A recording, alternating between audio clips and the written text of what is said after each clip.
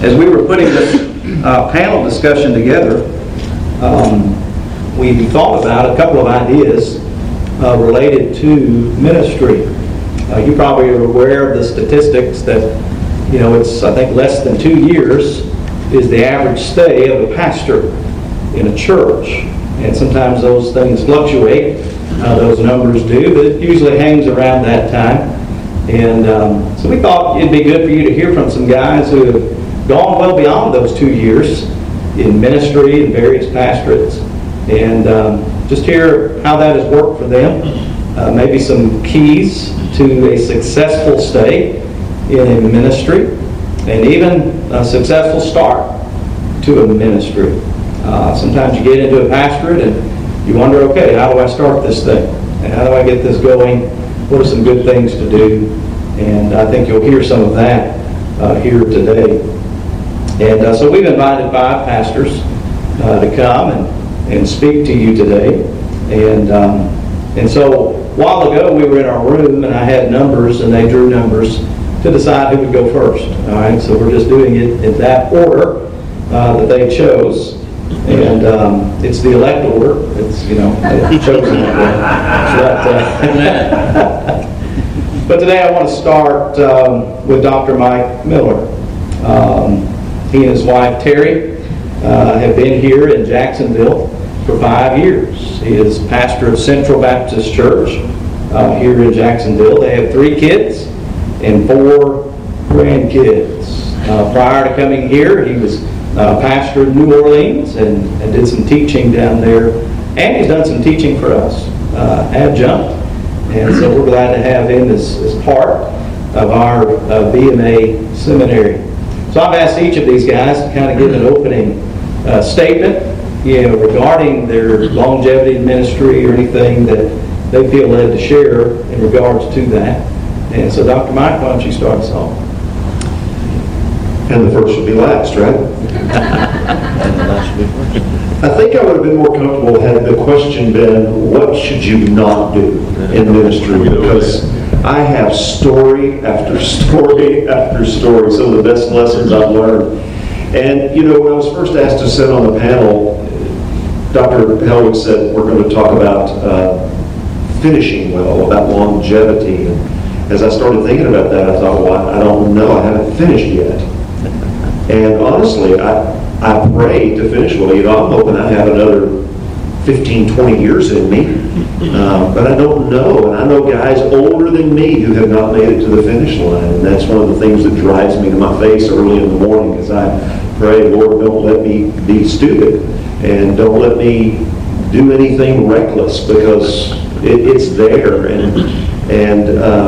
And so as far as lasting as long as I have, which has been 29 years or so, the things, I've done some things poorly, I've done some things well, but I think the best things probably is having real accountability in my life.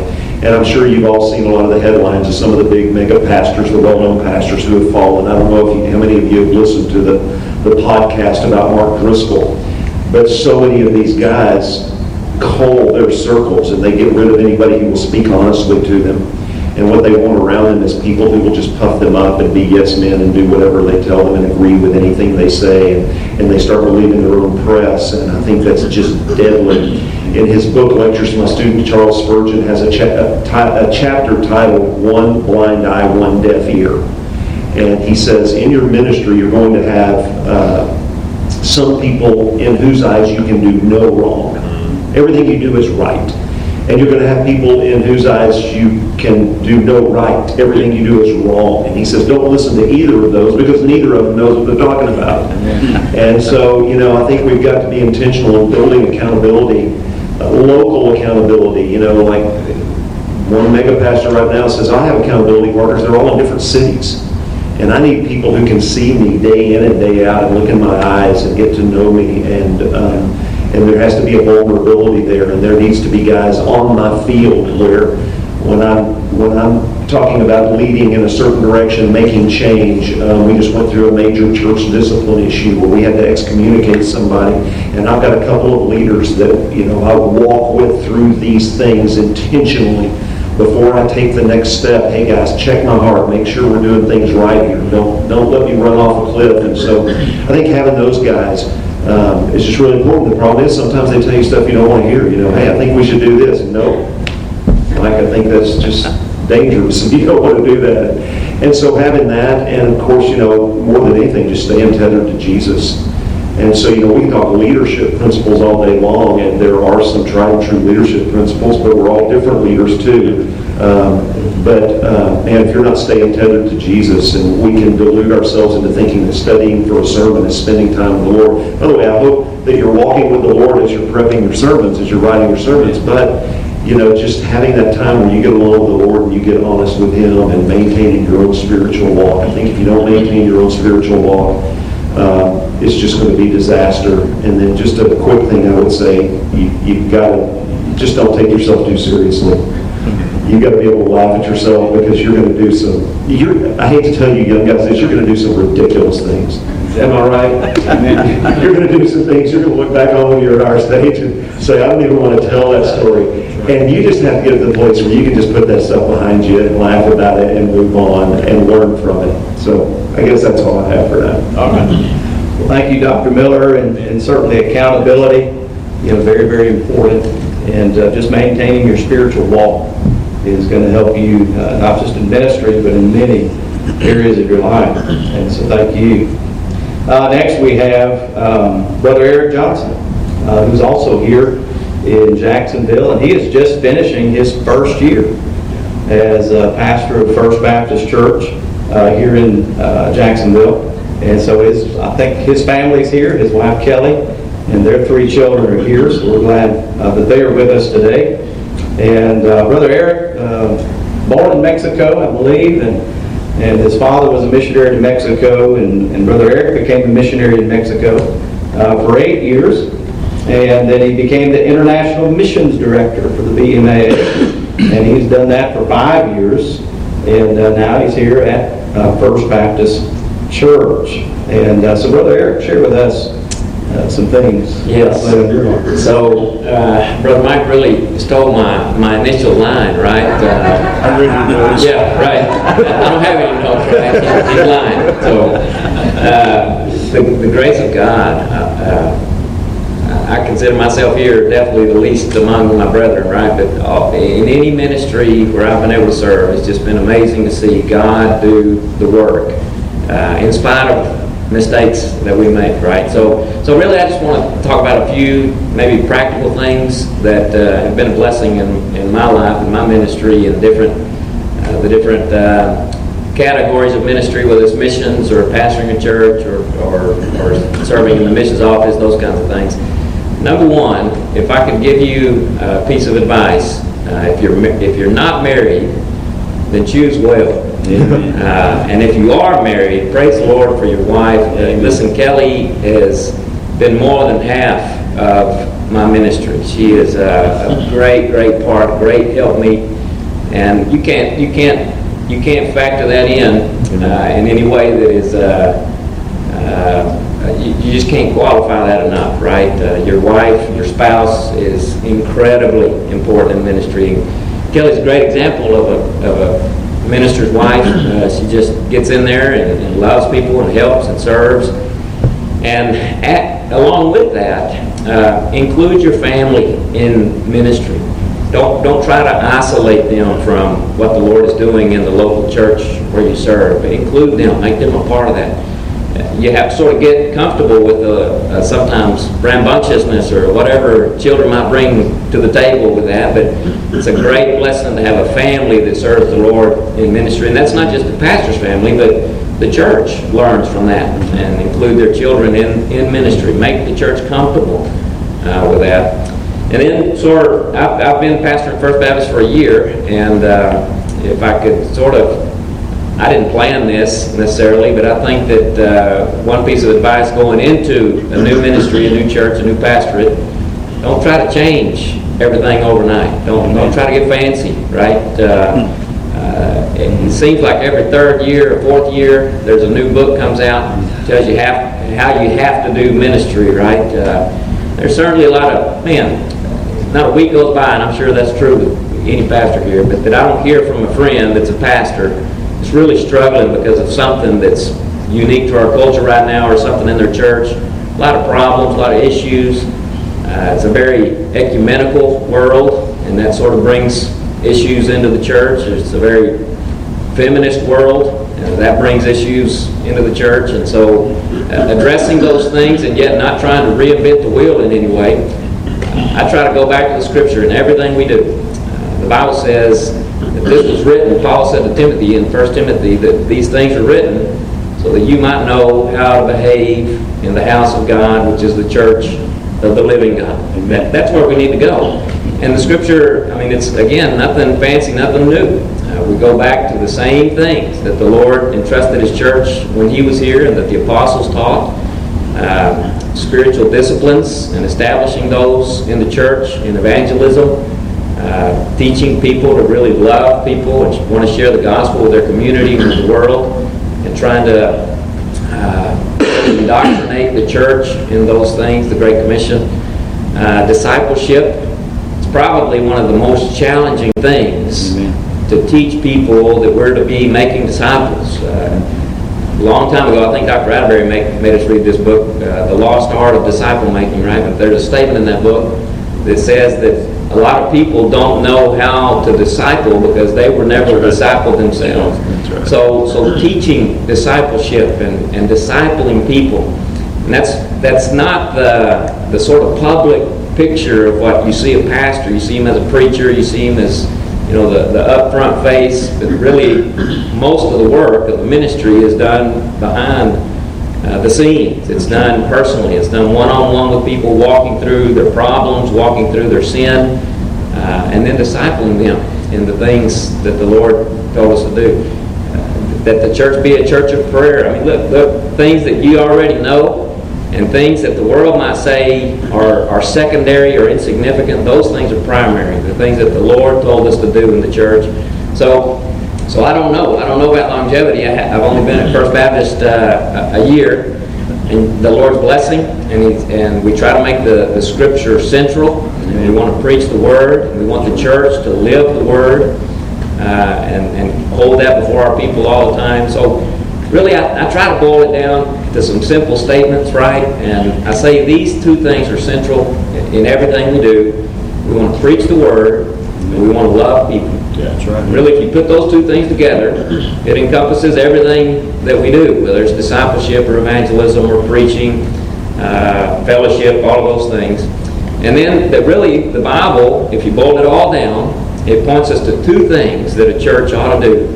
And that's to evangelize the lost and to edify the body of Christ through the work of the ministry. So in a very simple, try to be biblical way, I think when we get out of that is when we start having a lot of issues that really were unnecessary, right? And trying to bring us always back to those things would be something that I try to live by. Right? Yeah. Thank you, Brother Johnson, and great advice. Just simple things to think about.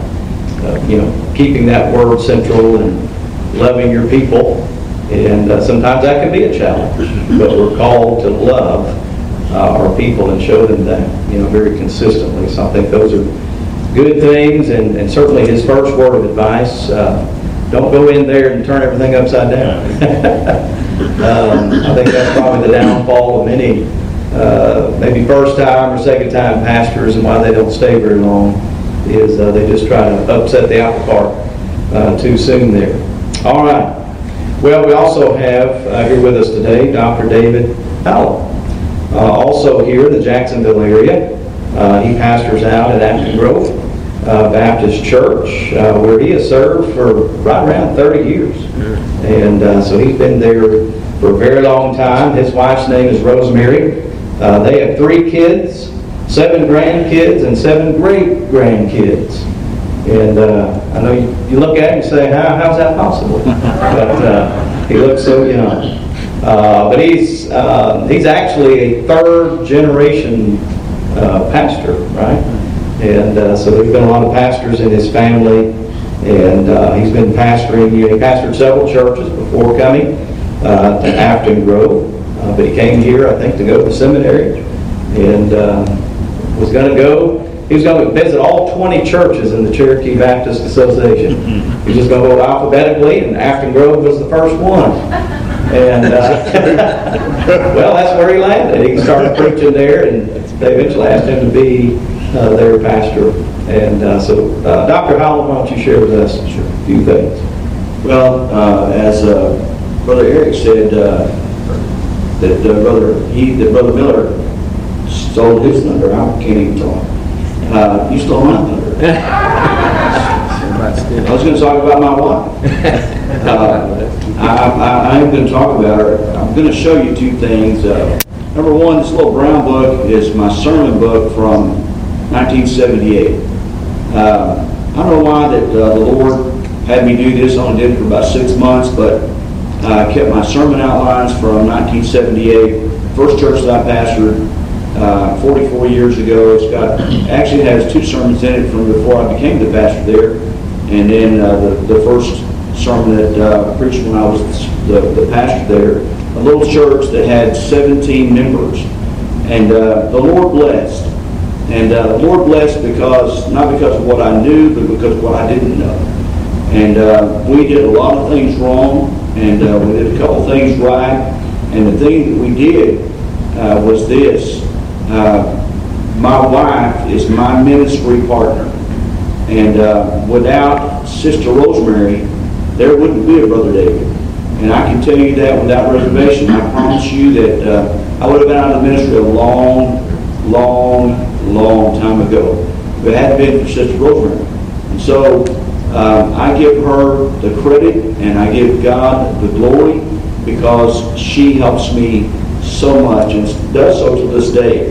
And then the second book that I have with me is a very practical little book. When we got to Jacksonville, we did exactly what Dr. Helwig said. We started at Afton Grove, and then we were going to go down the list, and we were going to go to Enterprise, we were going to go to Calvary, we were going to go to First Baptist, we were going to go to everywhere, and then we were going to decide where the Lord wanted us. Well, the Lord decided first. And so when we went to Afton Grove, I went there and preached just to fill the pulpit that first Sunday, and then after that they asked, hey, we don't have a pastor, could you help us a little bit? And I said, sure. And so we ministered to the church before I became the pastor. And so I will tell you that my secret to ministry is I'm a common man. I'm not a special dude. I'm not, even though I have a doctorate, I don't worry about that. I don't introduce myself as Dr. Hallam or anything like that. I'm Brother David. And so my people know me, and I know them. I've been in their homes. I go to their homes on a regular basis. I witness with them. I pray with them. I just fellowship with them. I love them. And they in return have loved me in return. And so I'm glad that the Lord called me into the ministry, but I will tell you one little story about the first church that I pastored. We decided we were going to build a little, we were growing, so we needed a little space for Sunday school. And it was 24 by 24, 576 feet. I know because I poured every inch of concrete by hand. And so I know. And so the thing that we did is one of those mistakes we made, Brother Mike. We voted, and I said, okay, church, if we're going to do this, we are going to do it. I'm not going to do it by myself. We're going to do it. And everybody said, yes, we'll do it, yes, we will. And so we got ready to pour the concrete, and there were 3 of us that showed up. And so we were doing it by hand, and we got half of it done. And we finally got it to where it was dried in. I was on the top of the building, and a guy pulled into our parking lot, and I'm up there on the top of the building by myself, doing shingles, roofing. I've never roofed in my life until I roofed that building. And so this guy climbs the ladder, gets up there with me, sits down, and he said, are you the pastor of this church? And I said, yes, sir, I am. He said, well, I'm the pastor of the Independent Baptist Church down the road. He said, what are you going to do? I said, I'm shingling. He said, no, that's what I mean. He said, what are you going to do with this church? I said, I don't understand the question. He said, do you intend to stay here? That's what I really had thought about that. He said, you need to stay. He said, if any of these hard-headed people try to run you off, you run them off. Can I tell you that I'm proud to tell you that I did not take his advice. I did stay for 6 years, but I didn't run anybody off, at least not on purpose. You'll run people off anyway without trying to, but I never did run anyone off on purpose. But I did purpose to stay as long as the Lord wanted me to stay. And same thing with Acton Grove. When we got here and it became evident, I was called as their interim pastor. So we stayed a little bit longer than interim. And so I will say this. When the Lord calls you, make up your mind that you're going to stay. And just stay. Stay as long as the Lord allows you to stay. Stay as long as the Lord wants you to stay. Don't stay a day longer than the Lord wants you to stay. But when the Lord wants you to go, then go. Amen. Yeah, thank you very much, Brother David. We'll call you what you prefer there, yeah. And appreciate your words there. We're kind of hearing a theme of the family up here. These guys thankful for their wives and their children. And it's so very important. In fact, it's one of the qualifications of a pastor, right? Is that he be able to manage his household well. And that he has a family that can come along and do ministry with him. And that's so very, very important. Appreciate you guys mentioning that. Next, we have Dr. James Johnson right over here to my right. And he's originally from Carthage, Texas, just up the road here just a little bit. His wife's name is Tamara, and they have 2 children and 1 grandchild. I think you played with that grandchild last night, didn't you? All right. And so I know he's thankful for that. He is the pastor of Pleasant Grove Baptist Church in Tyler, and he's been there for about 18 years. Is that correct? And so we've got some longevity there in that church. And so, Dr. Johnson, why don't you just share with us? Thanks. Okay, thanks for allowing me to come and share. I just jotted down all of these that I'm going to tell you are Dr. Holmes' notes. Okay. So, all right, first of all, I got on here to maintain a healthy, consistent fellowship with God. Yeah. Amen. I think one of the mistakes is to try to grow a church without you growing personally. Yeah.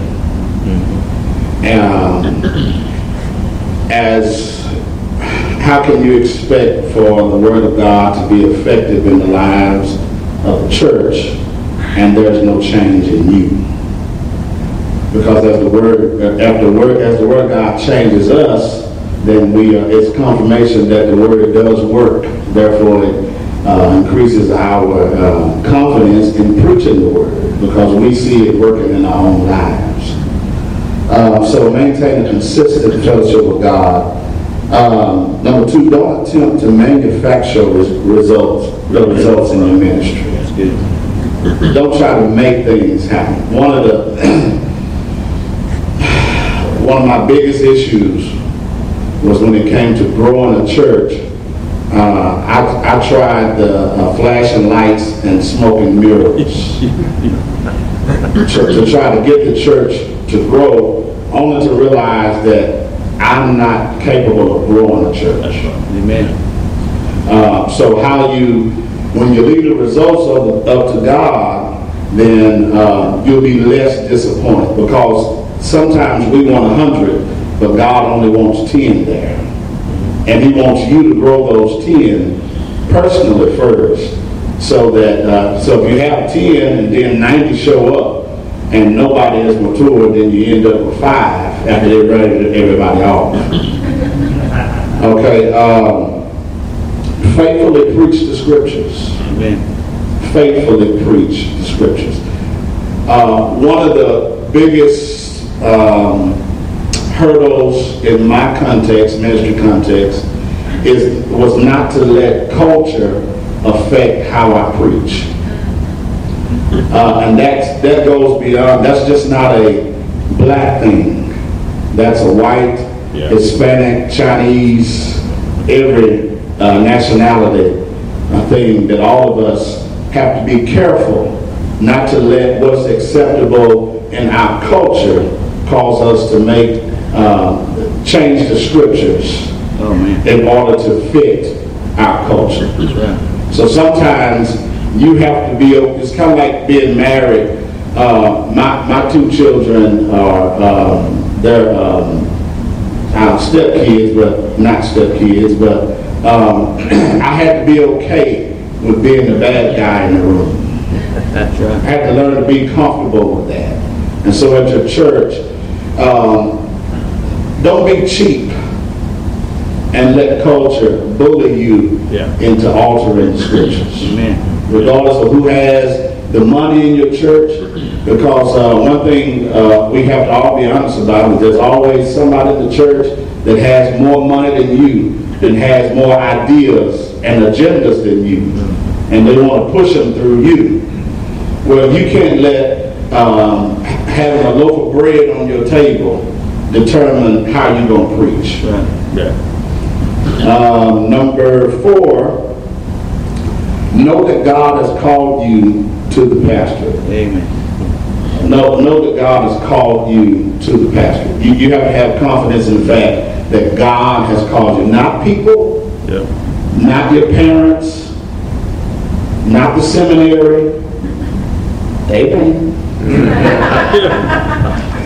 After all, seminary, what I like to look at is this. Seminary is just where you get your axe sharpened. That's right.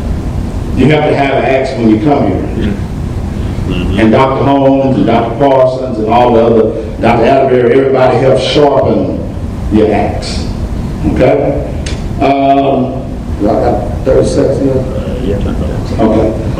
Listen, number 5, I heard Dr. Matt King Carter say this out of Florida. He's passed on now. He says that you cannot out-preach your life.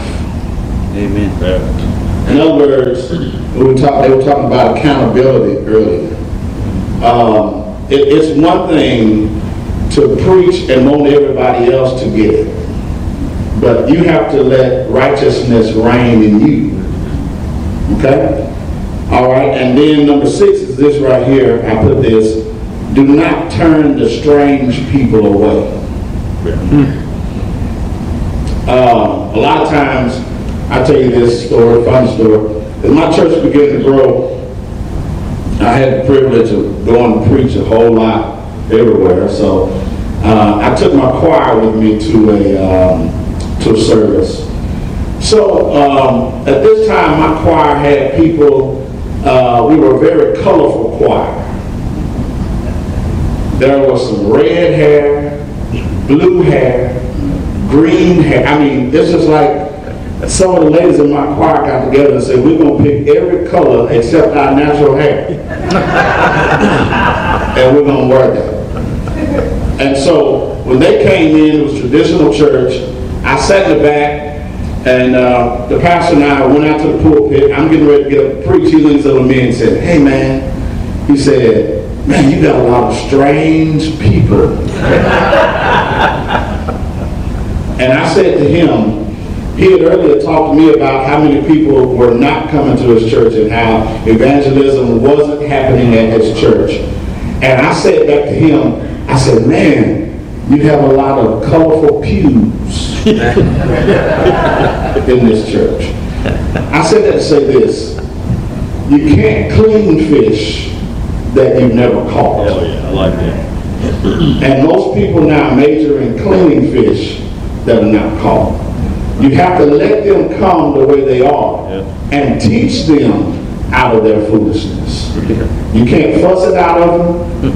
You can't make people change. But you can encourage them through the Word of God to change. Thank you, brother. Appreciate that very much. And another theme I think I'm picking up on with these guys is, the importance of a healthy walk with the Lord. Think about it, as a pastor, you're teaching, you're preaching 3-4 times a week at least.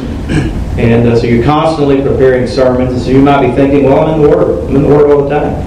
How can I not be close to the Lord? But you can be preaching sermons after sermon after sermon and still not be close to the Lord. You've got to let that Word speak to you. And so you need time in the Word just for you, where you can grow, where you can mature, because that's only going to make you a better presenter of God's Word and really a better pastor to your people. And so don't let your sermon preparation be your devotional time. Amen. Sometimes you have to find a way to separate those two out. And it's tough, because it's a busy schedule as a pastor. But really, think about your walk, your prayer life with the Lord. Very, very important. All right, last but not least, we have down here Dr. Eric Goebel. And by the way, several of these guys are graduates of our seminaries. Dr. Eric is, and James Johnson, and Eric Johnson, and David Hallam, graduates here. And so we're grateful for that. And of course, we've got an adjunct professor, so we're claiming right here. So everybody's a part of what we're doing here. But Dr. Eric is pastor of Brister Baptist Church, and been there about 40 years. He had one little stint, I think, for about 18 months, where he went to First Baptist Church in Gurdon, but then Brister called him back. That's right. And they didn't let him go after that. Yeah, they said stay here till you get it right.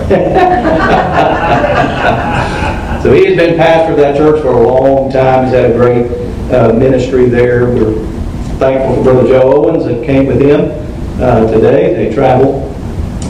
So he's coming from Arkansas, so he gets the prize for the longest trip here today, about 3 hours to get here. But Dr. Goebel, share with us some things. I appreciate the opportunity to share a few things with you about when he said longevity in the pastorate. And I think all the guys have been in a pastorate for a long time up here. Unfortunately, we can't give you a 5-step process of what it takes. But I have looked back over as you asked me to come and begin to kind of see some patterns and some things that have happened in my ministry and maybe some things we can share with you. Let me just say this up front.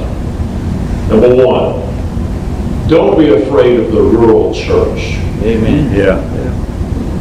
My church is 3 or 4 miles from the nearest town. The population of that town is 200 and something. We're growing a church and a ministry that's active in missions all over the world, and God can do something in the country. And a lot of times guys are afraid to go to a small town. Of course, Magnolia is 10 miles away. It's a population of about 10,000. That's the county seat. But the whole county is a rural county. Don't be afraid of that. Number two, a bivocational ministry does not have to be a stepping stone to another church. Amen. When I came to Brister Baptist Church, I was bivocational out of necessity. I worked 30 to 40 hours a week at a storm door plant. Then came home every day, and Sunday's coming. Then Wednesday's coming. Then Sunday's coming. It was Sunday morning, Sunday school, Sunday night, Wednesday night, 4 times a week. It's coming. And it was bivocational out of necessity. The church has since grown to the point where they pay an adequate salary. However, I'm still somewhat bivocational in that years ago I came from the storm door plant, came on staff at Lewis Funeral Home there in Magnolia. And the church has graciously allowed me to keep one foot in the funeral home because it does open a lot of doors to ministries just on a call-in basis. But a lot of people are afraid of a bivocational ministry. If you go to a bivocational church, you just think, well, I'm just going to be here till a bigger church calls me. You can grow any church. God can grow any church. But let me just tell you the things that I've seen that are important. When Jesus talked to Peter on the shores of Galilee and said, "Do you really love me?" He said, "Feed my sheep." Then he asked him the question again, And then Peter said, you know I love you. And he said, to shepherd my sheep. That's right. Feed my sheep and shepherd my sheep. Paul told the Ephesian elders to keep your mind on the flock. So we're looking at sheep here. And I've never had to tend to sheep, but I've had to tend to Baptists. And a scholar once said this: if sheep are not properly fed, they'll get anxious, agitated, irritable, combative, and restless. When they are properly fed, they'll be restful and cooperative and productive. Feed the sheep. First and number one, do the work. That's right. Provide quality biblical preaching. And that's maybe easy for a couple of weeks. The Sunday's coming. 52 Sundays out of the year. It's coming. And it's going to take work. The reason I came down to the seminary, I was approaching about my 30th year. I was 20-something years at Bristol in my 30th year, and it began to occur to me my preaching was getting thin. I was pretty much self-taught. I was bivocational. I just jumped right in there and started pastoring a church. And my preaching was getting thin, and I could feel it. I could tell it. And I knew then if I was going to stay, I was going to have to dig down. So I started coming to the seminary, and I drove down here every week. I took 2 or 3 classes a day. A lot of times I'd come Monday night, do the Tuesday all-day thing, and then drive back. It's one of the best decisions I ever made. And of course, you're already ahead because you're here. But it's going to take work to preach quality sermons Sunday after Sunday, and that's one of the keys to longevity. I like what Brother David, James here said, you can't gimmick your way into growth, can you? You can't gimmick your way into growth. I remember when I first started at Bristol, some of the area pastors would tell me, hey, brother, what you got excited going down at your church going on here? And I'd have to tell them, we just got church going on Sunday. That's all I can muster. Preach it on Sunday. Those guys are no longer in the ministry, period. You have to do the work, and you have to preach the sermons. Amen. How do you do that? Well, I preach series, preach through books, expositional preaching. Sometimes you preach through, like, the miracles of Jesus. Preach through the parables of Jesus. I started over a year ago, grown-up doctrines and the children's Bible stories, and I would get children's Bible story books and get those Bible stories and go through and look at the grown-up doctrine. People love it. Keep it interesting. Keep it biblical. Keep it interesting. And keep it in digestible quantities. Amen. Keep it where people are going to want to come back for more. And you might say, well, people just don't want to hear an hour-long sermon. Well, no, they don't want to hear my hour-long sermon. So keep it digestible for them. But also we need to shepherd the sheep. That means we have to go into some uncomfortable places, guys. Go into the home where the man is terminally ill. You're going to be uncomfortable. You don't know what to say. Have your little talk with God before you get in there. You'll need to go to the home of the couple that's lost a little baby. They're going to have a bunch of questions, and you're going to think you need all the answers. I mean, why don't we be up front and honest? Say, I've got more questions than answers too, guys. You'll have to go to the nursing home. And I know a lot of people will say, well, I'm uncomfortable. I don't want to be at the nursing home. Do you think anybody that's in there wants to be in there? If you want to pastor a church, you have to go into some uncomfortable places. Because that's where your people are, in uncomfortable places. Go to the hospitals. I know COVID's changed a lot of that, but it's easing up. Go to the hospitals, go to the nursing home, go to where people have lost loved ones. be willing to go there, shepherd the sheep, but also share their good moments too. Go to the ball games, go to the dance recitals if you have to. I know that. Show up at least for a little while. They'll love you. If you shepherd the sheep, you got to be with the sheep. You can't do that in your office. Yeah. If that's what it takes, you do your studying late at night or whatever it takes, but go be with your sheep where they need you. In their hurts, their bad times, share some good times with them.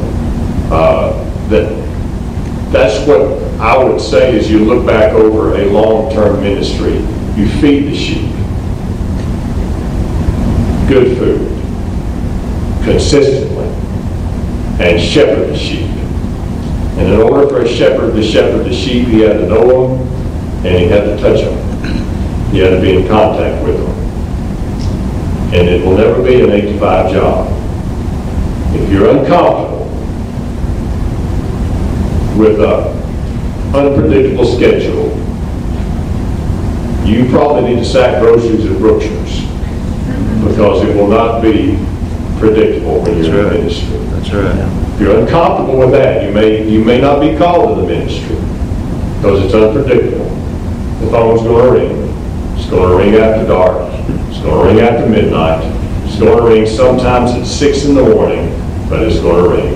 Yep. Be ready for that. If you shepherd the sheep, you've got to be there for them. That's where I'm. All right.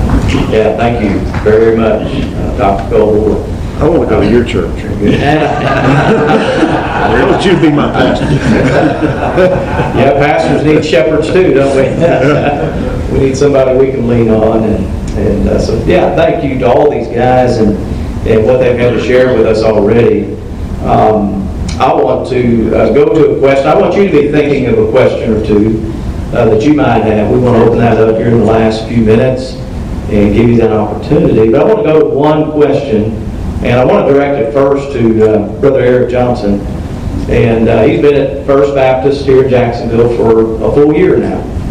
And so my question for him, and of course any of these guys can chime in as well, is what have you done in the first year to get to really know the people of your church? Yes, so I had a little bit of a benefit there. I had been associate pastor at First Baptist before, several years ago, and so I knew a lot of them. But all that aside, knowing them and then getting to know them, we also had a lot of, they were trying to finish up an incorporation. So those first 4 months were meetings, right? And I really got to know some of these people on a deeper level in these committee meetings, right? But beyond all that, we really try to make an effort. And I'm Hispanic, right? I grew up in Mexico, spent most of my life there. Social gathering, social type of environment. Tonight we're going to go out to eat with a couple, right? I canceled a meeting to be at this right now, right? Just being with people, like Brother Goble was speaking. That's it. You know, dinners. That's it. In their house, just drop it. You know, people don't always like you just drop by, so maybe call them ahead of time, but spend time with them, be with them, and that you get to do a lot of that in church, in a church environment. But that personal, social touch, I think, is really key in that. Yeah, very good. Any other guys? I'll also say, like Brother Goble said, that's not that's going to mess your whole life up trying to do that, right? Your church will be your life in essence. Yeah, I'd like to say something about that too. This is where your wife has to also partner with you in this. For one thing, Terry goes with me into some places where there are women in crisis. But Saturday, I was so excited. Saturday, I actually got to thinking, I worked in my yard Saturday, which is relaxing to me, you know. Worked in my yard Saturday, and I was sitting there just kind of working on my sermon a little bit, thinking this is the first time I've had a day off while I'm working on my sermon, you know. But man, I got a day off. This is great, you know. And it's Saturday night, and I put my sermon away, and we're just watching some mindless TV. And the phone rings, you know, 6:30 or so Saturday evening, and my wife's got to be okay with me leaving the house at 6:30 on a Saturday evening, and she is. And you know, a lot of times she's like, "Do I need to go with you? What do I need to do?"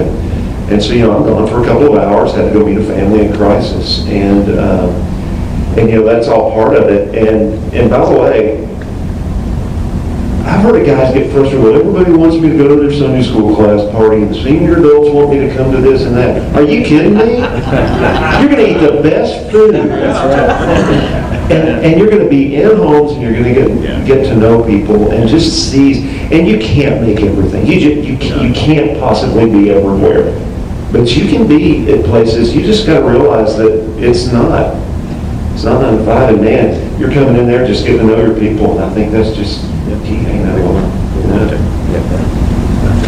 Hey, very, very good. Yeah, just getting with your people, so important. You begin to develop those relationships, and relationships that can last, you know, a lifetime. I'm still, you know, very much in contact with people from my first church in Arkansas, and we just developed a lot of good rapport with them, and just connect with them from time to time. So, you know, it's good stuff. Brother David. Right, stay with help.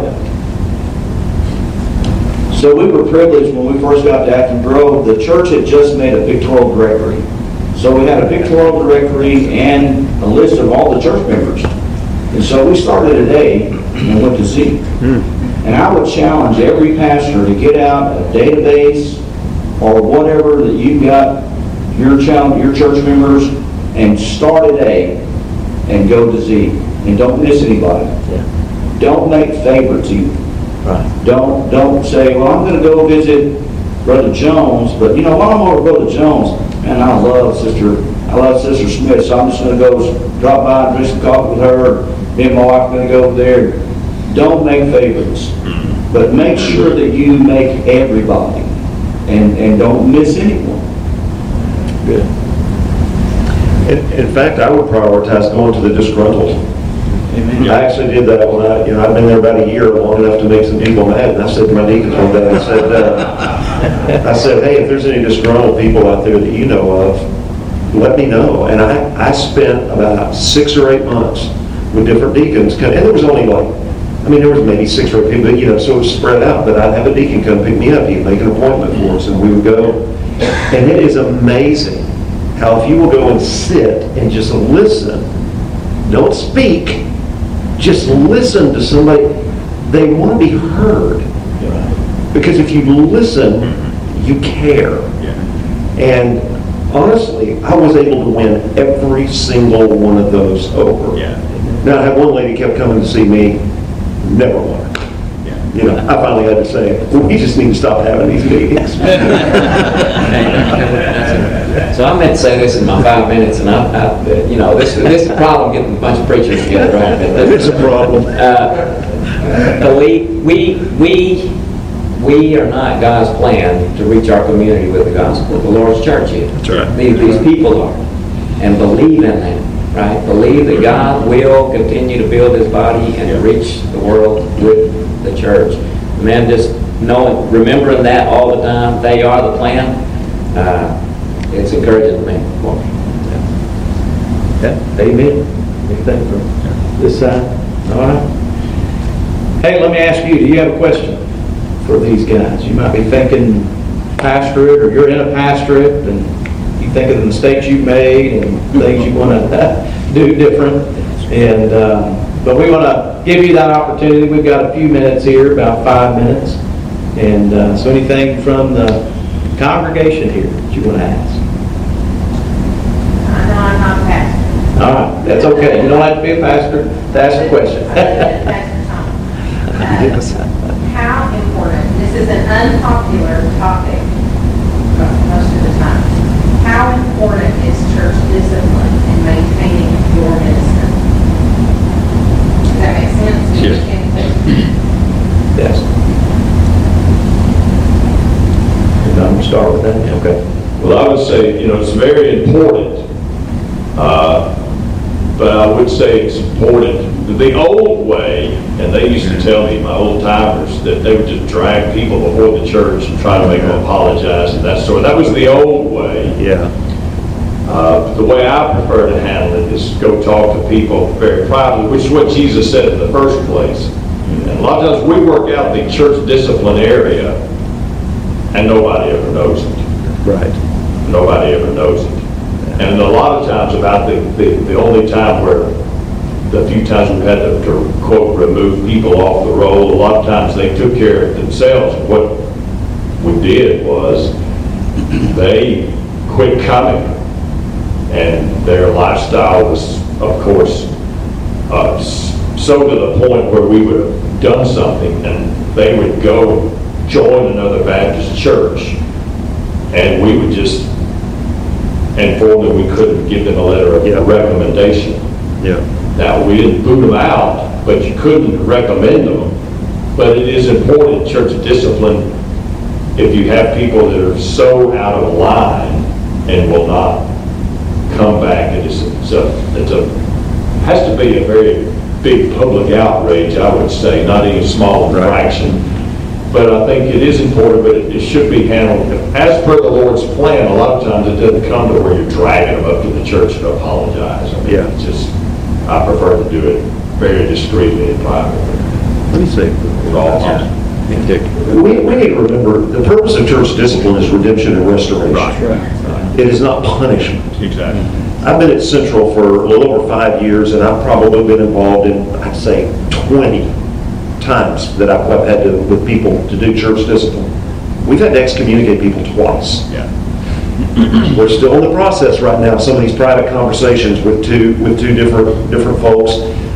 But if you're not going to people to help them out of their sin and destructive lifestyles and their behavior that is destroying their souls, how can you be a pastor? I mean, you've got to love people enough to deal with that. And I would say 98% of the people I've been through in 30 years church discipline with, we've never had to go public. Right. Nobody knows about it. And when we do, it's awful. It's grievous. And at the same time, there's a sense of beauty about it. There really is. The last one, were you at the meeting where we had to do that, Carrie? You know, we had to excommunicate a guy a few months ago. There was not a dry eye in the place. I could hardly get through it. I mean, I'm just weeping. And it was so difficult. And it needed to be done, and it was done in love, and he's mad and feels like he's victimized and been mistreated, and there's nothing I can do about that. But it was done with a room full of love toward this guy. Yeah. Really, I just say amen. 3 instances this year already, right, where we had to address something in a disciplined sort of way. One of them led to somebody getting saved, and so praise the Lord, and then baptized and really joining the church. Another one, they recognized their mistake and went about making that right, and then another one they left, right. So I think whether the Lord is trying to remove people from the church, or saving people, or reconciling people, God definitely works through that. And yet, it was in neither 3 of the cases was it like Brother Gold says, drug them out in front of everybody and that sort of thing. Right. Yeah, go ahead. Like I said about church discipline, a lot of times what I've noticed in my context, I just said my context, is that a lot of times the church discipline is discipline in the area of the pastor more so than the church. I've seen more pastors excommunicated than deacons. I've seen pastors kicked out of churches by deacons, kicked out of churches for an extramarital affair by deacons who are having extramarital affairs. And so I think discipline has to be for everyone. Yeah. And I think if we develop the relationship, I think, we kicking people out of church is not fun. No. But I think even if the person is not going to be a member of church, when we discipline, we have to discipline with reconciliation in some way in mind. That's right. And I think a lot of times church discipline becomes about church preference. The things that we prefer in church over what the Bible says how we ought to be. And so, paying attention, preaching the truth, and as Pastor said here a minute ago, if you're doing it, there ought to be some love sprinkled in somewhere. It ought to hurt us that we have a so-called brother or sister that will not repent. It ought to break our hearts, and it ought to make us want to develop a greater relationship with that person so that person can be discipled, even if they're not a member of the church. Yeah. You know, they still need to be discipled. I got kicked out of the church one time because I hadn't paid no money in a while. You know, and it you know, almost changed how I felt about church. But one guy from the church came, wrapped his arm around me, and said, "Listen, now I don't agree that you should be kicked out, but I also don't agree that you would be a Christian, love God, and God can have everything except your money." And so I think that's what we have. It has to be an accountability and a love at the same time, and we don't need to pervert the scriptures in order to discipline somebody. We need to discipline them based upon what the scriptures say. That came from Dr. Holmes. Hey, thank you guys. Our time is expired here, but that was a great question. Offered some great discussion up here. And if you have other questions, these guys are planning to stay up here for a while, and some of you I know may have to get to class, but if you have a question, you want to ask one or two of these guys, they'll be hanging around here for a little bit once we're dismissed, and so keep that in mind. Let's stand together as we dismiss, and be sure to come and thank these guys for being here today. And these are busy men, and they took time to share with you some things. Hopefully they'll be very valuable for you as you continue in ministries or as you begin a new ministry. And so Dr. Atterbury, would you close us in a word of prayer, please?